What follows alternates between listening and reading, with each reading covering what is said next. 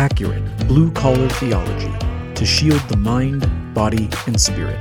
This is Full Armor Radio.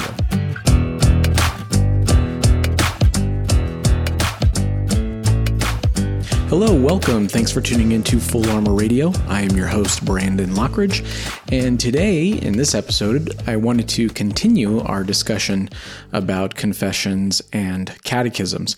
Now, today I'm not going to say a whole lot about confessions and catechisms specifically.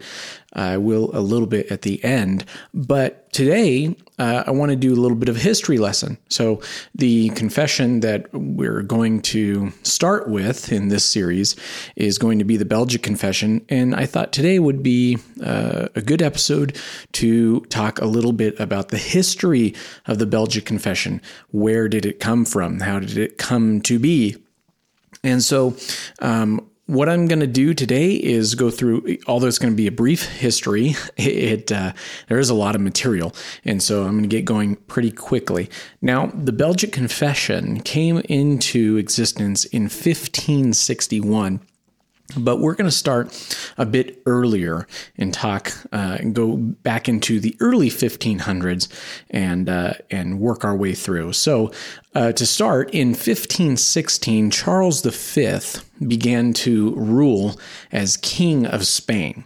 In 1519, he became King of Germany, King of Italy, and the Holy Roman Emperor. Pope Leo X was Pope of the Roman Catholic Church at the time. Now, there's sort of this question of what is the difference between Pope and Holy Roman Emperor? Well, during this time, Rome wasn't just a church, but it actually had temporal military power as well. It was its own ruling empire. So the simplest way to put it really was that the Pope was in charge of all matters spiritual, and the Holy Roman Emperor was in charge of all matters temporal. So when it came to military operations and conquest, that was the job of the Holy Roman Emperor. Now, Charles V is the same Holy Roman Emperor that declared Martin Luther an outlaw in 1521 at the Diet of Worms. So in 1522, Charles V introduced the Inquisition to provinces in the Netherlands as a way of purging the Netherlands of anti-Roman Catholic sentiment.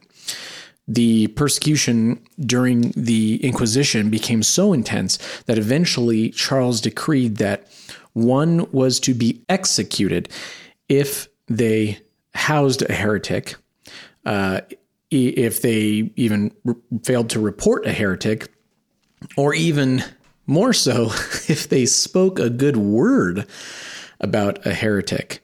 In fact, even if they really discussed the Christian faith at all, they were to be executed. I mean, this is some pretty intense stuff. In 1556, so we're fast forwarding a bit, about 30 some odd years, Philip II, who was the son of Charles V, took over as King of Spain, and he was given dominion over the Netherlands. So he turned up the heat on the persecution of Christians during his reign, and I'll spare you some of the persecution stories because it's really quite horrifying. However, there's good news. The gospel continued to flourish in the Netherlands during this persecution. You could say that the Spirit of God was burning through the Netherlands like a wildfire. So I give you sort of some quick historical background leading up to the Belgic Confession in order to say basically that this was the world from which the Belgic Confession and its author came. Okay? So, who is the author of the Belgic Confession? It was a gentleman named Guy de Brès. Guy de Brès. Now, de Brès was born in 1522, so about the same year that Charles V was introducing the Inquisition into the provinces of the Netherlands. He was born in 1522 in Mons, which is in the Hainaut province, and I apologize, I could be butchering some of these names of these provinces and cities and whatnot. But Mons was in the Hainaut province of southern Belgium. His parents were very devout Roman Catholics.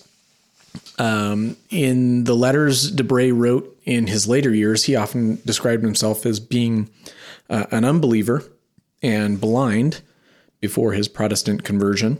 He also described his family as unbelievers and image worshipers. And, if they're devout Roman Catholics, we can understand why he would say that. In the early 1540s, John Calvin sent preachers from Geneva into the French-speaking southern Netherlands, and that's where Debray heard these preachers. Sometime during these years, Debray was converted to Protestant Christianity. Up to 1547, the Reformed churches in the southern Netherlands had been mostly underground. However, the word finally got out about these Christians and heavy persecution began. In 1548, close to a year later, Debray left his hometown in Mons and went to London. London was very friendly during this time to the Protestants, and Debray was able to stay there in London for about 4 years. He joined a local French-speaking Dutch refugee congregation, and during his time in London, he met a number of Dutch Reformed theological giants, and he also began his training to become a preacher of the gospel for the Reformed churches. Then in 1552, Debray went back to the southern Netherlands to preach the gospel. Unfortunately, the persecution was still very real there in the Netherlands, so he was forced to do his work in secret as a traveling preacher, and he did this for about 4 years, from 1552 to 1556. Then in 1556, because of the intense persecution, Debray was forced to flee to the he forced to flee the southern Netherlands again, and this time he went to Frankfurt, Germany. Frankfurt was a Protestant city, so he found safety there, and he joined the one and only Dutch refugee congregation in the city. And then that same year, 1556, John Calvin came and he visited that church. And that's where Debray first met John Calvin. After that, Debray made his way to Geneva, Switzerland, where he studied under John Calvin and Calvin's protege, Theodore Beza. Debray had a great love and affection for Calvin. He considered him to be a spiritual father of sorts. Debray then stayed in Geneva for 3 years, and obviously, as we can see, this is the pattern with Debray. He moves on after that. Debray is not a guy who stayed put for very long, anywhere from 3 to 4 years, and he'd stay in a place, and after that he was out. So after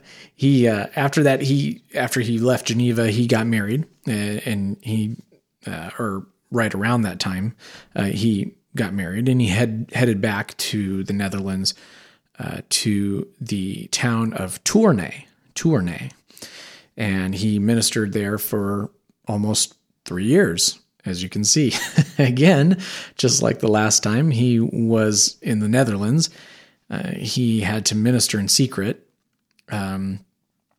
because of the intense persecution that was taking place. So during this time, it was kind of interesting.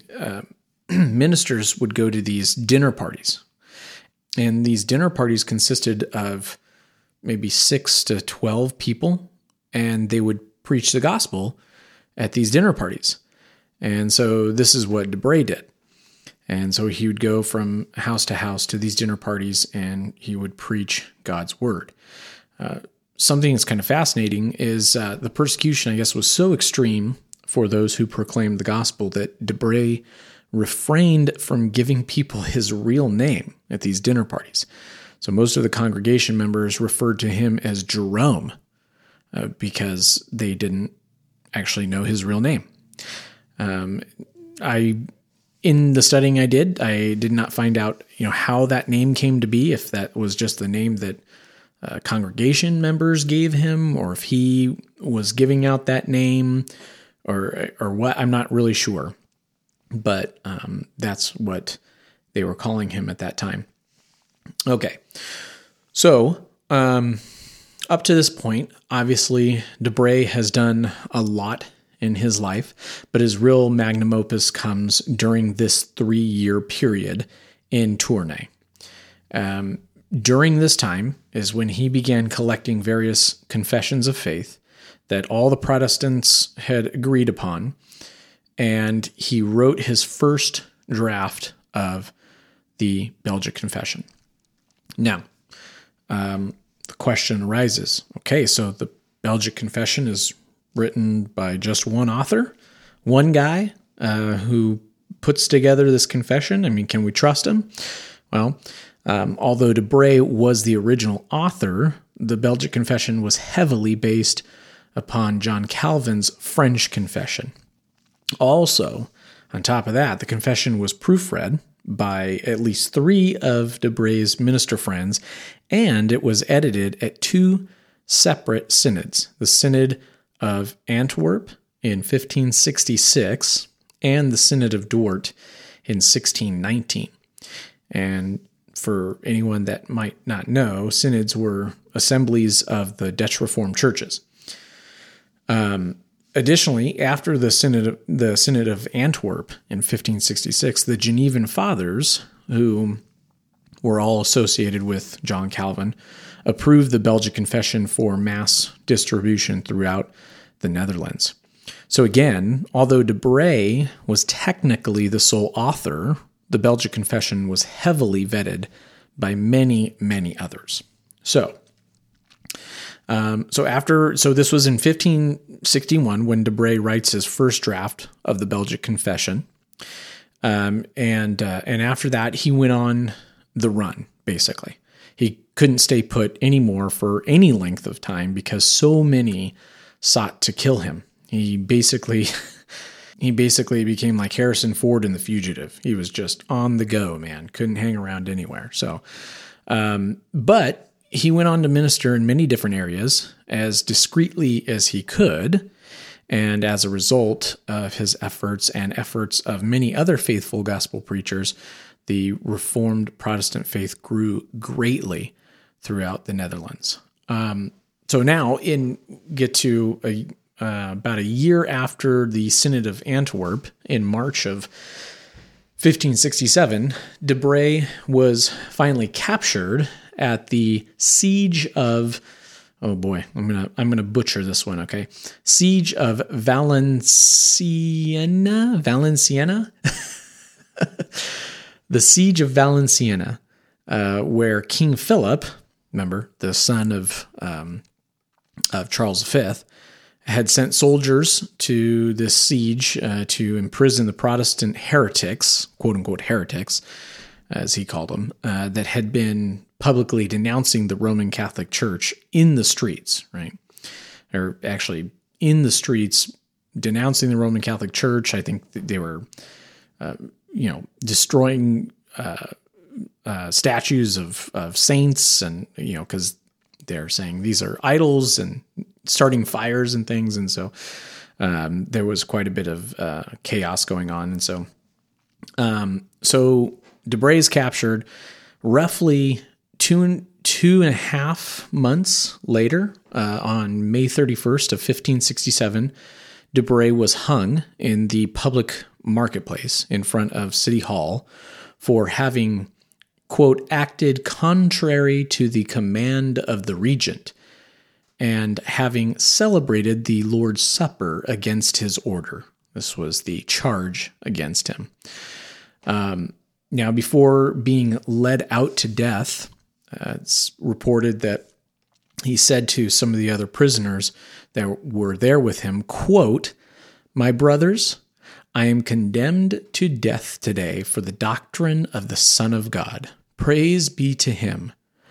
I would have never thought that God would have given me such an honor." Amazing words.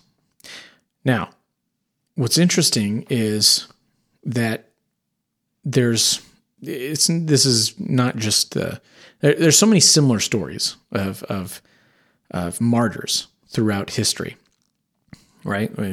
We can look at many martyrs like Polycarp. Even I think of Polycarp and his story and his martyrdom, and there's so many others. William Tyndale, right? There's countless stories of Christian men and women that died for the sake of the gospel, right? And the reason being because right doctrine mattered to these godly men and women. And it wasn't doctrine for doctrine's sake, but only that doctrine which agreed with the Word of God, because nothing mattered more than the Word of God. And the Word of God, rightly taught, is what these martyrs fought and died for. We're often enamored with the lives and work of men like John Calvin, Martin Luther, Jonathan Edwards, Charles Spurgeon, and the like. And even with modern day men of God, men like R.C. Sproul, Alistair Begg, John MacArthur, right? All good men. And we know that these faithful men earnestly contend for the faith, and we thank God for them. But most of us don't know the faithful men and women like DeBray who literally died for the sake of the gospel. There are so many whose names we will never know that gave their lives for the gospel. And I'm not suggesting that these other faithful men wouldn't have. I believe they would. But my point in saying this is something that I remember John MacArthur saying at a conference that I went to. He said, people sit in church week in and week out with their Bibles in their laps without even realizing that the Word of God has sailed down to them on a sea of blood. And that's the truth. And the reason for that is because faithful women, cared about doctrine. They contended earnestly for the faith because they feared God more than they feared man. They wanted to know the God who is, and they wanted others to know him too. So when we look at studying confessions and catechisms, kind of going back to that now, full circle in the series of studying confessions and catechism, the goal of studying these documents and biblical doctrine more broadly is to know more deeply the God who is and to know who we are in light of who God is. Now, I want to make sure I'm clear in saying that a confession or a catechism is only as good as the biblical doctrine it espouses, right? These doctrines are written by people, and people are fallible. Therefore, confessions and catechisms are fallible, okay? A confession is only considered to be a good confession as long as it faithfully represents the infallible Word of God. And good confessions are useful for learning doctrine and aiding us in combating heresy, right? And there are all kinds of heresies out there in the world, and much of them are very subtle. Now, spiritual enlightenment often has times of hills and valleys throughout history. In the time of the Reformation, they had just come out of a valley and they were standing on a hill because the gospel was spreading like wildfire. And I believe today in Middle Eastern and Eastern countries, this is happening. But in the West, in Western culture, I believe we are in a valley. The popular religion of the West today is secularism. Now, having said that, I believe in the victoriousness of the gospel. I do believe many hearts will be turned to God and to his Son, Jesus Christ. But Christians have a responsibility in all of this. When the time comes to stand up and fight for sound theology, when the time comes to contend earnestly for the faith, as it says in Jude, will we be prepared to do so? I believe we will be if we remain faithful to sound biblical doctrine as it is taught, first and foremost in God's Word, and secondarily through biblically sound confessions and catechisms. All right, well, that's going to do it for this episode. Appreciate everyone tuning in and your continued support, and we'll catch you here next time on Full Armor Radio.